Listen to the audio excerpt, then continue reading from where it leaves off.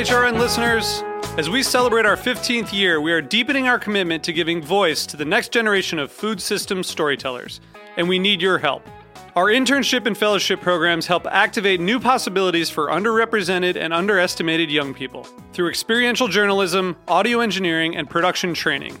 Through these unique programs, HRN helps food equity stewards build essential workforce readiness skills that expand their potential and foster economic mobility. Please consider supporting these critical programs. And with a minimum donation, you can be entered to win a dinner for two at an amazing restaurant in one of 8 cities and tickets to a concert at a great venue in one of those cities. We have incredible partners across the country who have donated, as they also share our passion for helping to educate the next generation of food systems storytellers. Check out heritageradionetwork.org/15 to donate and enter to win today. That's heritageradionetwork.org/15 to donate and enter to win today. And make sure you donate before March 31st. Thank you.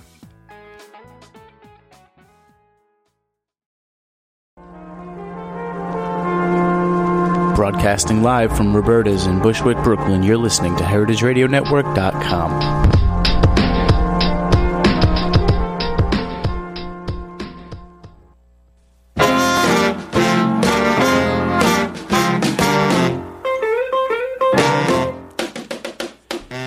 Hello and welcome to Cooking Issues. This is Dave Arnold, your host of Cooking Issues, coming to you every Tuesday live on the Heritage Radio Network from Roberta's Pizzeria in Bushwick, Brooklyn, from 12 to approximately 12:45. Calling all of your cooking-related questions to 718-497-2128. That's 718-497-2128. Joined, as usual, in the studio with Nastasha the Hammer Lopez. How you doing? I'm good. Yeah? Mm-hmm. Good. Well, we haven't been here for a couple of weeks. Have a lot to talk about. A lot has happened in the last couple of weeks. Well, the most important one being, and I guess we'll talk about this more towards the end of the show, but we opened the bar. Woo! Whee! Yay! Booker and Dax at SOM is now open for business. And you can come to 13th Street and 2nd Avenue, where we've put our, whatever it is, foot where our mouth is, money where our mouth is, whatever. Yeah, we're trying all of the techniques that for years I've been saying you can use in a bar or a restaurant. And we're actually doing it and seeing whether it's working. So far, I think it seems to be going pretty well. Yeah. Yeah? Yeah.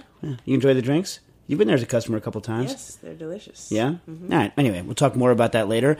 And that's the reason we didn't have the show last week. I apologize. We were going to try to do the show last week on Tuesday, but it was our first day of Friends and Family. And let's just put it this way. Getting everything ready was, what would we say, a poop show? Is that the family way to say it? Yeah. Poop show? Yeah. Yeah, poop show.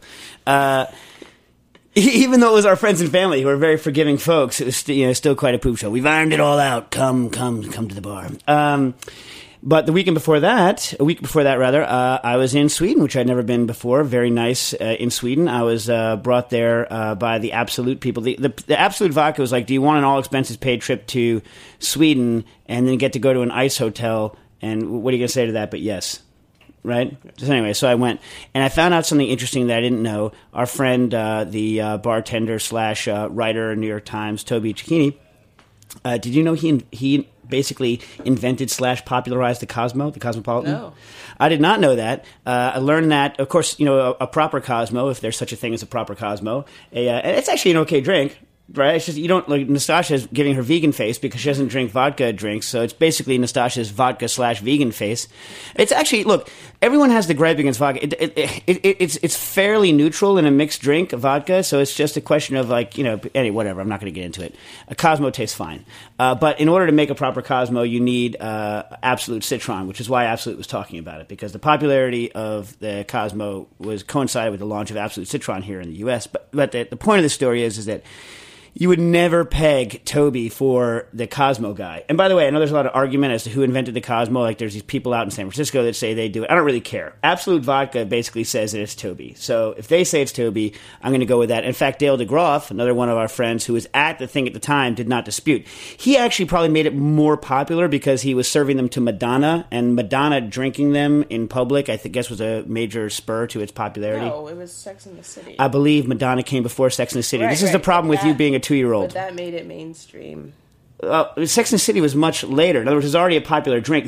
Sex and the City chose it as their iconic drink because it was already a popular drink among the inset in New York City of models and types like that. 2-year-old. She's not actually 2, by the way. Anyways, you would not expect this guy to be the Cosmo guy because he's kind of a tall, professorial dude who speaks, in very measured tones and wears tweed jackets. Would you expect that from the Cosmo guy? No. Anyway, last thing I'll say about Sweden is that I got to ride a dog sled. I saw. Dog sledding's pretty awesome. Dog sledding. Do you know that they don't stop to poop or pee? They just pee and poop where they basically shoot it out while they're running. And then they don't stop to drink, so they just eat snow while they're going. Wow. And that there's no reins. It's not like Yukon Cornelius. There's no kind of whip or anything like that. You just basically tell the dogs, go, left, right, and they all run. Anyway, dog sledding. On to the cooking questions. I don't know how, Joseph, I apologize. I'm going to brutalize your last name because it contains an umlaut in a position I'm not used to. But Joseph Petter, what do you think, Petter? I don't know. Petho umlaut, Petter? Anyway. Writes in about meatballs. Dave, I'm planning to make meatballs this week, and I'm trying something new. The meatballs will be around 3.5 centimeters in diameter. That's like an inch and a half for us in Inchland, right? Something like that. Cooked sous vide, but not really sous vide, because he says there's not going to be a vacuum seal so as not to destroy the texture. So, Joseph, you're not really cooking sous vide. You're cooking low temperature, right? Sous vide, it has to kind of be under a vacuum. And remember, I make that distinction specifically because the health department gets all hot and bothered when you use vacuum here in the city. But not for low temperature. So I try to keep the term sous vide under vacuum separate from low temperature, which is temperature controlled cooking. Or as some people call it, exact cooking, or there's a bunch of different terms people use. Anyway, I'm going to cook them low temperature at 56 degrees Celsius, which is a good temperature for meatballs. If there's a high pork content, people might freak out. It's not going to be a health issue, but it's just a question of what people want. 56 is going to basically be a rare, medium rare kind of a meatball. So if you want it to be medium rare, it will taste great. It's just a question of visually whether you want it to look that way or not. Okay. I cooked them for about 30 minutes. I would cook them actually longer if you want to tenderize the meat at those temperatures. See, when you're grinding it, you're tenderizing it, but in fact, you can tenderize the grounds even further. So when I do a hamburger, I'll cook it for several hours at 55 or 56 to really tenderize and cook the meat. Anyway, for 30 minutes, and afterwards, the meatballs will be deep fried to finish them off at 350 degrees Fahrenheit for about 2 minutes. And he's just like I am. He fries in Fahrenheit and cooks in Celsius. Crazy, just like me. Crazy. Anyway, go higher. Anyway, 350 is a little low. Go like 365, and you don't need a full 2 minutes, although you can. I think this should give good results, and was wondering what you think. Okay. Well, when I cook meatballs, this is the technique I use, but you have to fry them before you cook them in the Ziploc bags, and the reason why is otherwise they'll stick to each other. What you want to do is get oil fairly hot, and you want to flash fry for like 30 seconds the meatballs. Pull them out. Do not let them sit on a tray. They will break under their own weights at that point because you've heated the outside. So you want to put them directly into a bag. I usually put them into a bag with butter, but you probably could cook them directly in your meatball sauce if you want. That's the way you cook them to stop them from breaking apart. Once they're cooked, they won't be as fragile. You could pull them out, flash fry them. I obviously would bag them in something like butter and not in the sauce if you're going to do the flash fry afterwards, because you can't fry the sauce. It would be a nightmare. Another point. 56 is going to be a little low for some of your customers. You might want to go a little bit higher, like 57, which is normally where I go. And another point that I make, other than saying cooking longer than the 30 minutes that you're cooking, is if you mix salt in, and you almost always mix salt in with your meatball mix when you're mixing it. It's the longer they stay when they're cooked, kind of the firmer they're going to get, and the less you're going to have that kind of a low temperature effect. But on the other hand, the saltier and more delicious the meatballs will taste. So you have to kind of trade off how much salt and how much mixing. But you never want to make your meatball mix. You want to make your meatball mix right away, fry it. Make your meatballs right away, fry it, and then put it in the bag, and that's going to kind of give you your best results. And the more salt and the more kneading you do to your meatballs, the more they're going to get firmly packed, like a sausage or like a puck, and the less they'll be like a hamburger. So it depends on how you want your meatballs. Some people like their meatballs very loose, in which case you're going to want to add more wet, more filler, less salt, less kneading, or firmer, in which case more salt, more kneading, and longer keep times. Does that make sense? Yep. Okay. On to the next question. Naveen, our good friend Naveen from from Harvard, who was the head TA, I think, right? Yeah. Head TA in the Harvard's food science course, a friend of ours, and a vegetarian that Nastasha ruthlessly berates him for no apparent reason. Apparent reason. What apparent reason? He is the food TA. She's a food TA, so what? Why can't he be a vegetarian? How is he able to taste all of the wonderful things that those awesome chefs who go up there do? Well, first of all, it's not about that. It's about teaching like science and cooking. And you're there. There's not like they're making a lot of food for people to taste. Still, science and cooking, and he only eats vegetables. I mean, I don't get you. All right. I don't get you. You don't eat half the things in the world you eat, but you don't like. Yeah, I eat. Whatever. Anyway, Naveen writes in, it was great to see you at Harvard last year. We did a couple of lectures last year at Harvard. Several of the students told me how much they enjoyed your demos during the science and cooking class. Must have been somebody else. My demos were a poop show, right? Mm-hmm. Big show. Anyway, there is a group of them who are inspired to do more research into cooking-related science projects as part of a spring class that they're doing.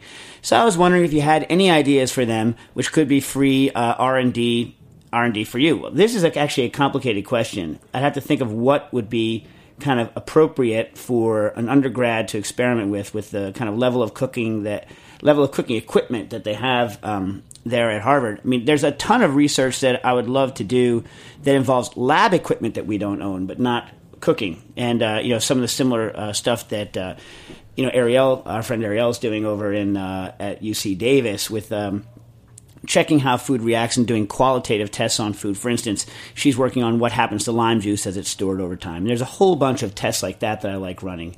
I don't know. Naveen, I'm gonna have to give that some thought. And also, if anyone out there has any interesting projects, maybe email them into us, right? Mm-hmm. Right. But Naveen, I'm going to give you more thought on that. I'm going to come back to you next week with some good ideas. By the way, speaking of R&D, one of my former interns, Liz Button, who has a restaurant in North Carolina, came into the bar last night for research. You like that? That's nice research, huh? Going to drink? Yeah. That's some good research. I like to get that research job. Anyway, okay. We have a question in, actually without a name, so I'm sorry, I don't know who you are. But says, hello, Nastasha, Dave, Jack, and Carlos. Jack actually not here today. Not here. Lazy. Just kidding. One, my wife and I are going to be in New York City for the week of March 6th for our honeymoon.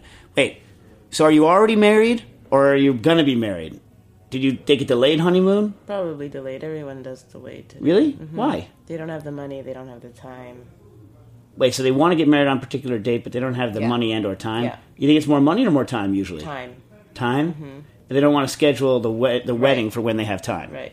Okay. I'm just trying to understand this. Because you got to remember, when I had my honeymoon, I was like 3 years old. I was 24, and I had I had no money, but it's not like I was going to make money in the next couple of months after that. And Where'd you go? And I had time. Went to Italy. Italy. Anyway, I was like 17 years ago. Anyway, we are going to hit Roberta's for lunch on Tuesday. Roberta's honeymoon! Yeah! Anyway. Ask for Indie Jesus. Oh, yes! You have to get served by Indie Jesus. He's stoking the fire right now. Actually, he's stoking the fire, but he's like Indie Motorcycle Jesus now. He's got like the Greek fisherman's hat that motorcycle dudes from the 50s and 60s used to wear, you know? You know what I'm talking about? He's in rare form today, Indie Jesus. And Indie Jesus decided before he came to work today what the temperature was going to be outside because he's got like a shearling jacket on. He gets outside, it's like 1,000,000 degrees in New York today because of global warming. He's still wearing the warm jacket just because of the look. Anyway, love that. Anyways, please get served by Indie Jesus. And yes, you can actually watch us tape our show if that interests you. If you're here between 12 and 12:45, if you sit in the outside area, you can watch us tape the show. Okay. And he imagines our secret operation will be up and running by then. Yes, it's the bar. The secret operation is the bar, and it already is up and running, so we can talk about it. Anyone can call in any questions about the bar right now they want to at 718-497-2128. And we're planning on hitting a couple of the Momofuku properties while we're in town anyway. That means our project, hopefully. The Milk Bar Cookbook inspired my actual and next first question. What is the deal with glucose syrup?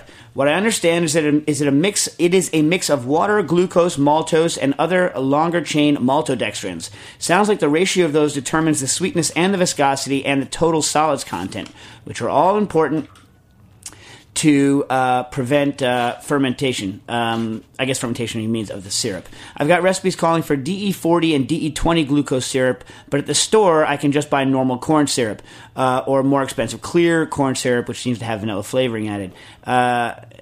Any idea what the likely dextrose equivalent of these things in the supermarket is? I already have a big bag of dextrose and was meaning to buy a bunch of N-sorbate anyway. Can I just mix up some homemade glucose syrups from powdered dextrose, maltose, and maltodextrins? Are there standard ratios for the different DEs? I think that it is more convenient to stock powders and sticky syrups, but does anybody actually do that? Okay, here's the problem. There's a lot of terminology issues. It's going to be very difficult for you to make glucose syrup from powder just because the Brix level of it's really silly to call it Brix, but the solids content of those glucose syrups is upwards of 80%. They're extremely stiff, so you're not going to be able to make one of them without applying heat probably. You're not just going to be able to dissolve it and make it. You're going to have to heat it and then take it to a certain temperature. The answer for which temperature, which I'd have no idea. You're better off. They last basically forever. So you're better off buying a pail of it from like Modernist Pantry if they sell it. I don't know if they sell it. They say they'll stock any dang thing. So, you should go get it.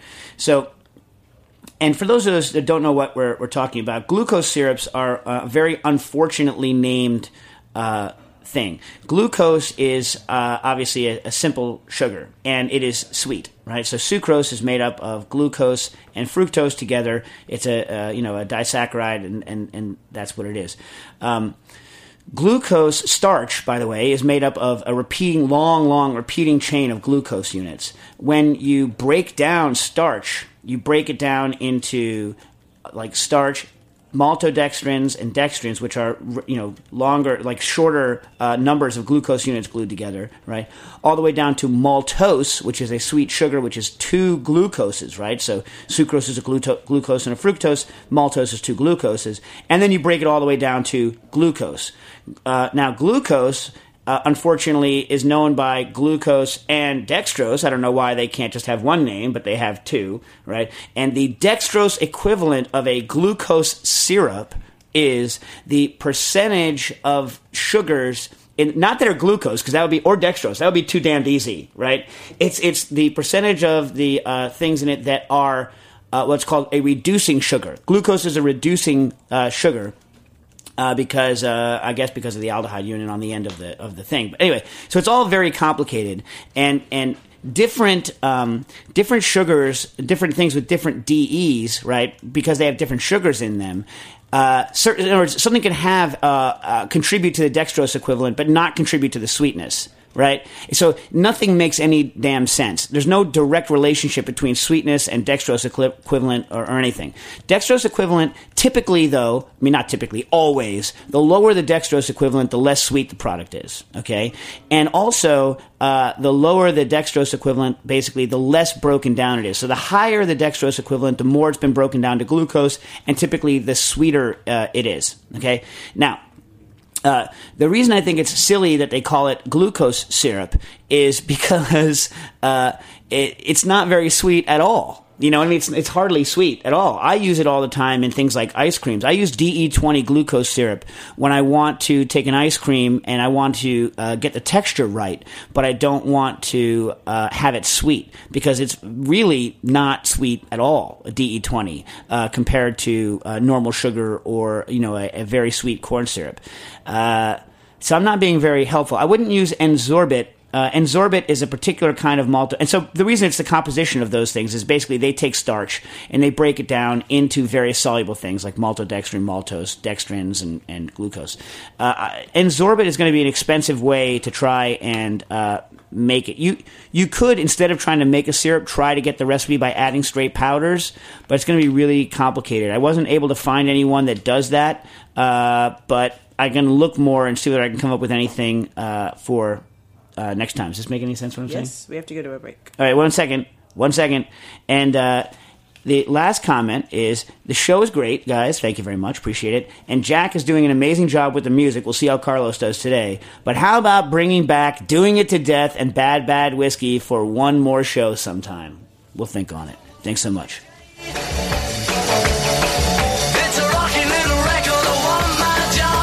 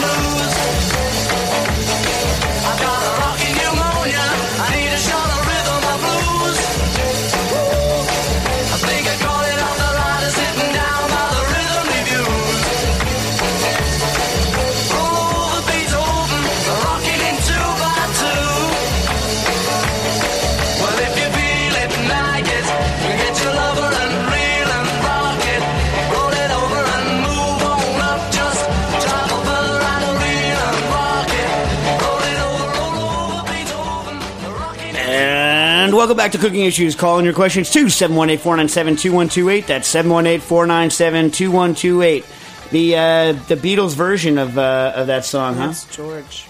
What do you mean that's George? You said it was the Beatles. Yeah, I know, but it's George singing it of all the Beatles. Okay, yeah. So obviously I like the Chuck Berry version better. Nastasha probably likes the Beatles version better because she's a Beatle head. What do you think? Beatles, Italy, that's all I think about. That's true. My question is, how do you get a rocking pneumonia? Like, in what sense is pneumonia rocking? Like you try to breathe, you can't because your lungs are filled with fluid? Like, what's so rocking about a pneumonia? It's like the least rocking disease. Rock pneumonia. No, I got a rockin' pneumonia. I need a shot of rhythm and blues. From rock music, he would prefer rhythm and blues. But rock and roll comes from rhythm and blues. It doesn't make it makes no damn sense. Okay. It makes no damn sense. And like nothing is less lung clogged than rock and roll. Think of a more. I'm saying his lungs are clogged with rock and roll. I mean, but rock and roll is non-clogging. It's a non-clogging situation. For him, it is. Whatever. Not ever. Anyway, and the Beatles are saying that their lungs are clogged with rock. Give me a break.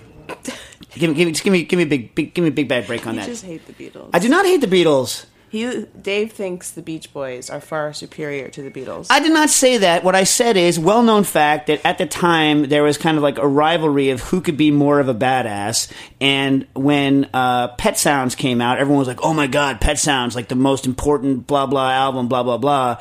And then Sgt. Pepper came out, and then Beach Boys were like, "Meow." Yes. Basically, that's the rock and roll history in a nutshell on Cooking Issues. Today's show is sponsored by Modernist Pantry, supplying innovative ingredients for the modern cook.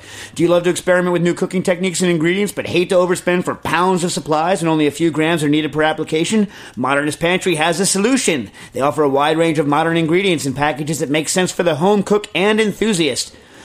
I have a question. Mm-hmm. Isn't the home cook and enthusiast the same person? No. Who's an enthusiast? It's not a home cook. Home cook or enthusiast? Because some women who who cook at home aren't enthusiastic about having to cook for their family. If they're not enthusiastic, are they calling Modernist Pantry to get some crazy ingredients? No. All right. And most only cost around $5, saving you time, money, and storage space, which is a big deal here in New York City. Whether you're looking for hydrocolloids, pH buffers, or even meat glue, you'll find it at Modernist Pantry. And if you need something that they don't carry, just ask. Chris Anderson and his team will be happy to source it for you. With inexpensive shipping to any country in the world, verified by us, Modernist Pantry is your one-stop shop for innovative cooking ingredients. Modernist Pantry now carries the complete line of Texturous products by Ferran Adria. Fans of Cooking Issues that place an order of $25 or more before next week's show will get a free Texturous ingredient to experiment with. Simply use the promo code CI69 when placing your order online at modernistpantry.com. Visit modernistpantry.com today for all of your modernist cooking needs. All right, now listen. I love Ferran. All props to Ferran. Love Ferran. All props. My problem with the Texturous line of ingredients is that they don't say on them exactly what they are, so it's hard to sub other things out for it, and it's hard to develop recipes other than the recipes they've printed. So, for instance, Ferran's Gelan, it's just called, I don't forget what it's called, like Gelan or something like that. It's a mixture of two different Gelans. I mean, I happen to know what it is. It's like 25% of the stretchy high acyl stuff and 75% of the low acyl non-stretchy stuff. But, I mean, that's my one issue. I wish that they would just tell you exactly what's in it, because people would buy it anyway. You know what I mean? It's not like they'd have to worry. It's not like people would go. I mean, people want to buy his product because it's been vetted by him. You know what I mean? But he should just tell you exactly what's in it, because it's only going to foster better research by cooks. That's my only gripe. Would you agree or disagree? Yes, I agree. She hasn't listened to what I'm saying. She's just agreeing. No, it's just lots of emails from people. Yeah, but we're doing a show right now. We're doing a show anyway. I had another question about Modernist Pantry, but I forget. Anyway, they seem like good people. What? Good people. Good peeps. Good people. Okay. Oh, yes, I'm an idiot. Okay. Matthew writes in, "Hey, y'all, pork shoulder I called in about last week," of course that's 3 weeks ago now, "came out insanely good. I'm glad. I went for 58 degrees Celsius for about 34 hours. I brined it in a basic salt and sugar brine for 12 hours before cooking, seared it in a cast iron grill, seared it in a cast iron grill? On a cast iron grill, probably. Right? Or a grill pan, maybe. I'm not sure. And circulated it with olive oil, a bit of reduced vermouth, and aromatics. My girlfriend said it was the best meat she ever tasted. Well, I'm not, Nastasha. You are a messed up individual, and this show is not going to go that way. So I'm just going to skip on past that. My girlfriend said she was the best meat she ever tasted, so that was good. One thing that surprised me was that the meat was not as pink as I expected it would be at that temperature. It had a slight rosiness to it, but not a medium rare appearance as I anticipated. That didn't really matter, as it was incredibly juicy and tender in a good way. Okay. Two things. One, when you cook something at 58 for only a little bit of time, like an hour, it's going to be very pink. When you cook for a long time at 58, it's going to be rosy, but you're going to lose some of that pinkness. That loss is also going to be enhanced by the brining. I think the brining is going to firm it and also give you that color change a little more towards the other side. So if you wanted to stay rosier, I would not brine it, but then you won't have the same flavor, right? Or not cook it as long, but then you won't have the same texture. So I just don't think you're going to get that color. Also, Bruno Gusseau, I mean, I can't even know where this came from because this is pulling out like information he gave me 8 years ago or something like that. But says that if you were to store that package in very low temperature for a long time, the rosiness would come back. Weird, right? Mm-hmm. Anyway, he told me that a long time ago. Of course, I've never run the test because I don't store unfrozen meats for a long time, which is not my thing. My question today, however, this is going back to what Matthew was saying, is about pork shanks. I'm going to be cooking about 30 pork shanks for an upcoming event I'm doing. I'm leaning towards circulating them. I'm hoping if I max out my bath size, which is purportedly 30 liters for the sous vide professional, I can do them all in one batch. I plan to brine them overnight, sear them, and then circulate them similarly to the pork shoulder for 34 hours or so, but at a higher temperature, maybe 65. Do you think this is a good time and temperature strategy? My goal is for them to be super tender and delicious, but not necessarily falling apart like a traditional braise. The second part of this question is on deep frying them post-braise. The location of the event does not have great ventilation. I'd like to deep fry the shanks as far ahead of the guests arriving as possible, so that if I smoke the place out, it happens when people aren't around. After frying, I plan on letting them cool on racks and then heat them up in a cider agrodolce glaze. Ooh, more Italian. Glaze just before serving. Do you think they can hold... Next page. Well, for a couple of hours after deep frying and before serving. Obviously, they won't be as crispy, but my only alternative would be to use the crappy broiler in the household type oven present at the event to post-sear them at service time. Okay. And he says he would have called in this question, but hopefully as I answer this question, he's eating lulo in Cartagena, which is good. Lulo is the amazing fruit that they eat in Colombia that makes great drinks. Anyway, I hope the lulo is delicious. I'm sure it is. You know, I can now find frozen lulo in New York. I bought some. It was okay. It wasn't. I bought in my local supermarket. It had like a package of frozen lulo that I guess got shipped by mistake from Colombia. I don't know. But it wasn't as good as the fresh. I mean, it would probably make an okay drink, but it wasn't great. Anyway, so... First of all, 65 Celsius is, I think, too high. I think you're going to want to do 62 or 63 Celsius. 65 is a little bit over, and it's the point where you're going to get a lot of contraction, and you're going to get a lot more moisture loss from the muscle.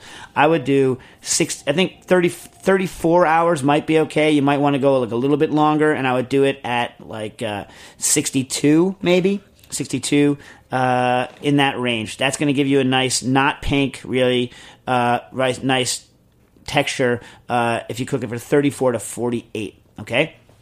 But 65 seems a little high to me.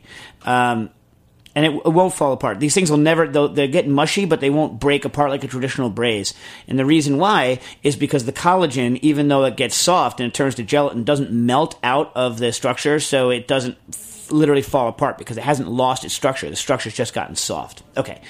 As regards frying them post-braise, what I would do, you can pull them out of the bag. I would pull them out of the bag, give them a quick fry before the people come to develop a little bit of a crust on the outside, and then I would throw them into I would throw them directly into the sauce in Ziploc bags and keep them warm in your circulator. That's what I would do. Because, you're going to lose the crust, but it's going to soak up the sauce. I wouldn't keep them on racks because, look, it's not the crust that's the most important on something like a braise. It's the kind of sauce and the integration. So I would let it integrate with the sauce. I would just put the crust to give you a little bit of variation between the outside and the inside. Anyway, that's my opinion. The other thing is if you're going to cook it this way and you want it to taste the most like tender meat and not like a traditional braise, I would do the low temperature on the stuff without a sauce at all, and without salting it. Although if you're going to brine it, it's going to be brine. It's going to have salt in it. But if you want it to taste the most like fresh pork, but only a shank and cooked, then I wouldn't salt it at all, and I would just add the salt and everything else right before you fry it, and then bag it with the sauce, and the sauce will soak in. That's up to you. But if you are going to cook it with a sauce in the bag, then you're going to have to hyper reduce that sauce. Or otherwise, when the meat gives up its juices, it's going to taste poached, which is, I don't think, what you're looking for. Another thing I'd be very careful of is if you're going to max out your bags, if you're going to max out the size of your circulator, right, you're going to have a problem because you could possibly have a problem because all of the meat is touching each other, and in the center, it's going to take a long time for the meat to get up to cooking temperature, right? So if it's sitting there and it takes a good 5, 6, 7 hours for the center of the packages of meat, because there's no circulation there, to come up to temperature, you could have a problem with lactic acid bacteria growing in that bag. Probably won't kill you, right? But it's going to smell terrible, and you're going to get puffed up bags. And this is what happens all the time when people pack their circulators too tight and they're cooking at a low temperature for a long period of time. So what's the remedy? There are several remedies. One, don't pack it too tight.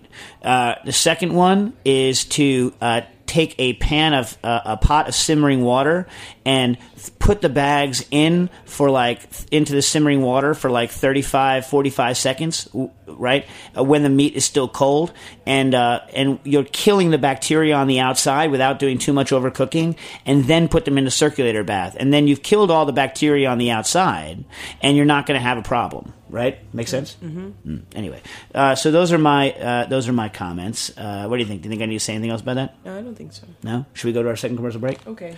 Let's go to our second commercial break. Cooking Issues! This is a house that Jack built, y'all. Remember this house? This was the land that he worked by hand. It was the dream of an upright man. There was a room that was filled with love. It was a love that I was proud of.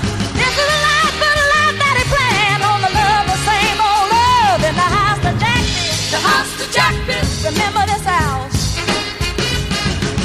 There was a fence that held our love. Yes, it was. There was a gate that he walked out of. This is my heart, it is turned to stone. Yes, it is. This is a house, it ain't no home. This is a love that I destroyed on the day that I toyed with love in the house that Jack built. The house that Jack built. I'm gonna remember this house. Oh, what was the use of crying? You know I brought it on myself, there's no denying. But it's awful funny that I didn't understand. And welcome back to Cooking Issues. Call your questions to 718-497-2128, 718-497-2128. And the house that Jack built, signifying that Jack is back in the studio, Hey, people. what's up? Howdy, how you doing? So I take back my laziness comments. Awesome. Oh, wow, really? I missed all that? I was, when you're not here, I rough you up. That's how it works. Oh, man. Even though I wasn't here last week, so You should hear what we say when you're not here. It's just not on the radio. Oh man! Oh, we're gonna have one of our listeners is gonna come in in the week of March 6th on a Tuesday, and hopefully going to be served by Indie Jesus. We have to check his schedule, right? Anyway, Ken Ingber, long time listener, Ken Ingber writes in and says that he's asked me several questions about the new coffee machine, the Breville 900 XL, which I say I've never tried. He bought one and he likes it, so maybe we'll get to try it someday. I don't know. Dave Chang and Christina Tosi from Milk Bar, Breville loves those guys. If you walk into Milk Bar commissary, right? It is basically it's like a Breville factory. There's like so many Breville things there. But again, I have no comments. But Ken seems to enjoy his. He's writing, and this is a long term. Someday I will try one, and I will give my review on air of the new Breville espresso machine. I think they're going to stop by the bar this week. Breville is? People. Really? Yes, and give you one. Well, look, the gig with the Breville thing is that it was apparently designed by a barista, like an award-winning barista, to be good for what they want. Again, but my problem is that, and it's the same problem we lost that sponsor that time, is because if I don't know whether a product's good or bad, I won't say whether it's good or bad. No, you'll just say What? It's probably bad. That's not true. Look, those guys, I'm not going to mention any names, but those guys who stopped being our sponsor after I started wisecracking made marketing claims that did not make sense to me, right? I mean, you know, I do have my limits, Nastasha. Anyway, okay, have an interesting question in from Julie Madras. How do you think you pronounce that town in Wisconsin? Beloit? Mm-hmm. Beloit? Mm-hmm. It's not Beloit? Hopefully not. Hopefully it's not pronounced like the actual French is pronounced. Wisconsin people put the French accent on that. Really? Yeah, I guess not, right? Beloit! Anyway, Julie Madras writes in, I have been looking forever for a website that could show me all of the fish that are skin fish. Now pay attention, skin fish. My mother has allergies to shellfish and scale fish, and we find it very hard to get straight answers from the grocery stores, seeing how half of them are not manned like it used to be in the meat department. So in other words, there's no one there to tell you what's going on. So I thought it would be right. Right to you with your knowledge about food to see if I can enlist your help. We try very hard not to give her something wrong, and she just loves fish. All right. This is an interesting question. So, off the top of my head, before I did any research, right, it seems to me that it's actually not the scales. Let's ignore the shellfish, because shellfish you know what to stay away from. So the question is scale fish versus skin fish. Now, right off the top of my head, for me, it says 99%. It's not the actual scales, right, that is the problem. It's just that scale fish are the problem, which means that all fish that in that same group are the ones that cause the problem. And sure enough, that's the case. Most fish allergies, right, fin fish allergies, are allergies to certain proteins, certain parvalbumins that are in fish, and they cause an allergy because your body or some people's body develop a specific antibodies to them, and they have allergic reactions. Okay, now here's how the world works. Basically, you got to look at the evolutionary chain. So you keep going back in the evolutionary chain to the point where the first fish developed those proteins that your mom's allergic to, and then any of the fish that branch off from that, she's probably allergic to, right? So it turns out that what she's most likely allergic to is teleost fish, right? And teleost fish are fish with what's called ray scales, and so they're scales, normal scales. So all you need to do to find out whether or not you should stay away from it, most likely, is to look and see whether it is a teleost fish. Now, what's a non-teleost fish? Eels, lampreys, sharks, right? Like any cartilaginous fish, right? Typically not gonna probably be a problem. Anything that's not part of that group. Now, there's also most likely a bunch of teleost fish that are okay. I just don't happen to know what they are. And for the research backup in this, I found an article that's called Quantitative ELISA for Determination of Fish and Foods by Christian Fest and Christian Plassen, 2007, where they were trying to figure out ways to measure with an ELISA test to look for these allergens that are in food.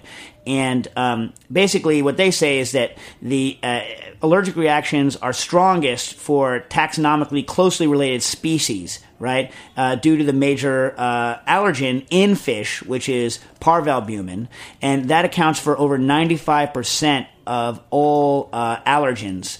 Fish allergy, it's basically 95% of the allergies related to fin fish are because of this protein, right? And so parvalbumins are found in great amounts in the white muscles of lower vertebrates and lesser and higher vertebrates. Anyway, so that is that. So just look up and see what kind of fish you're dealing with, and you shouldn't have a problem, right?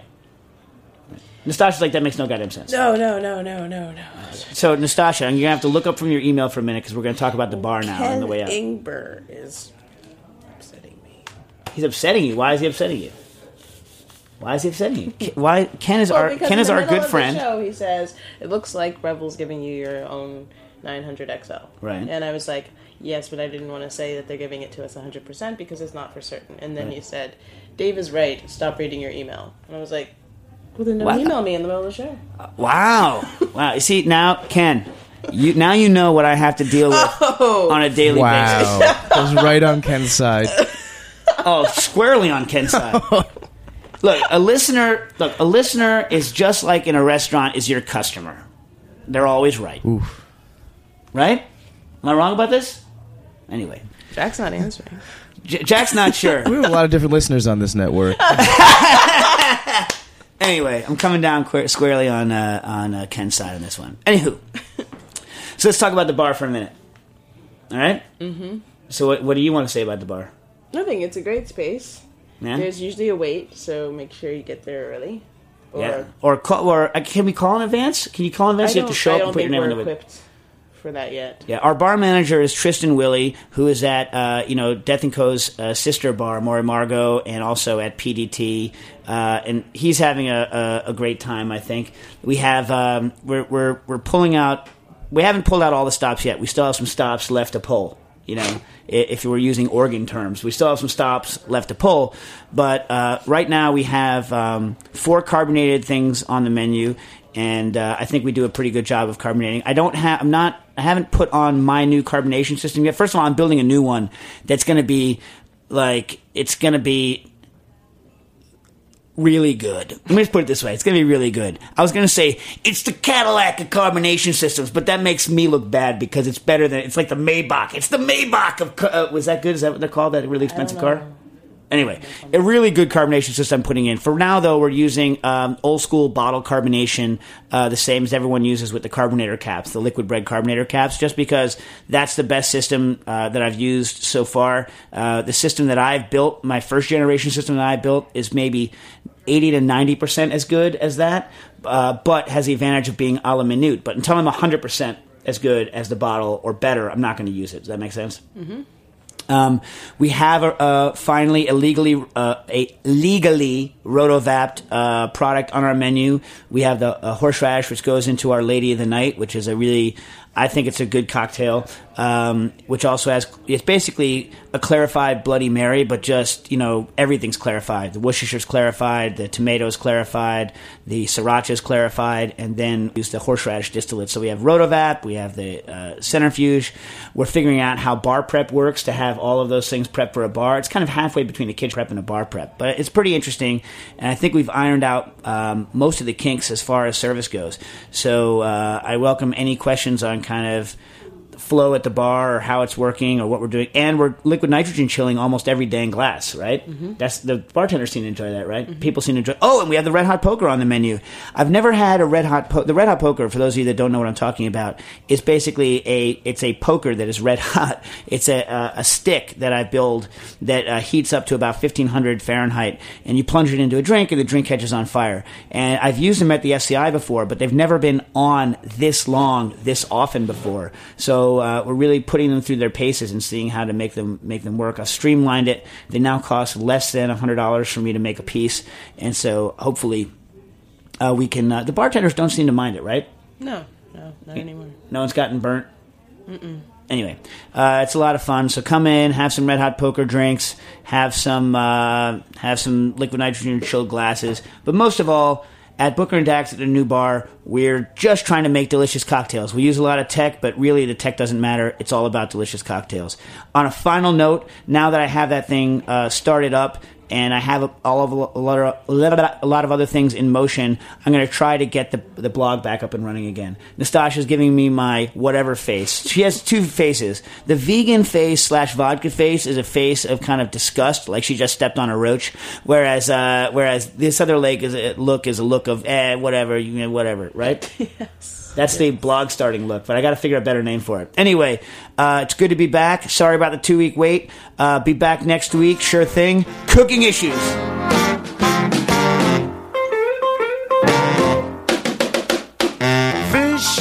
Thanks for listening to this program on the Heritage Radio Network. You can find all of our archived programs on heritageradionetwork.com, as well as a schedule of upcoming live shows. You can also podcast all of our programs on iTunes by searching Heritage Radio Network in the iTunes Store. You can find us on Facebook and follow us on Twitter for up-to-date news and information. Thanks for listening. You got my head all twisted, and I just can't get it straight.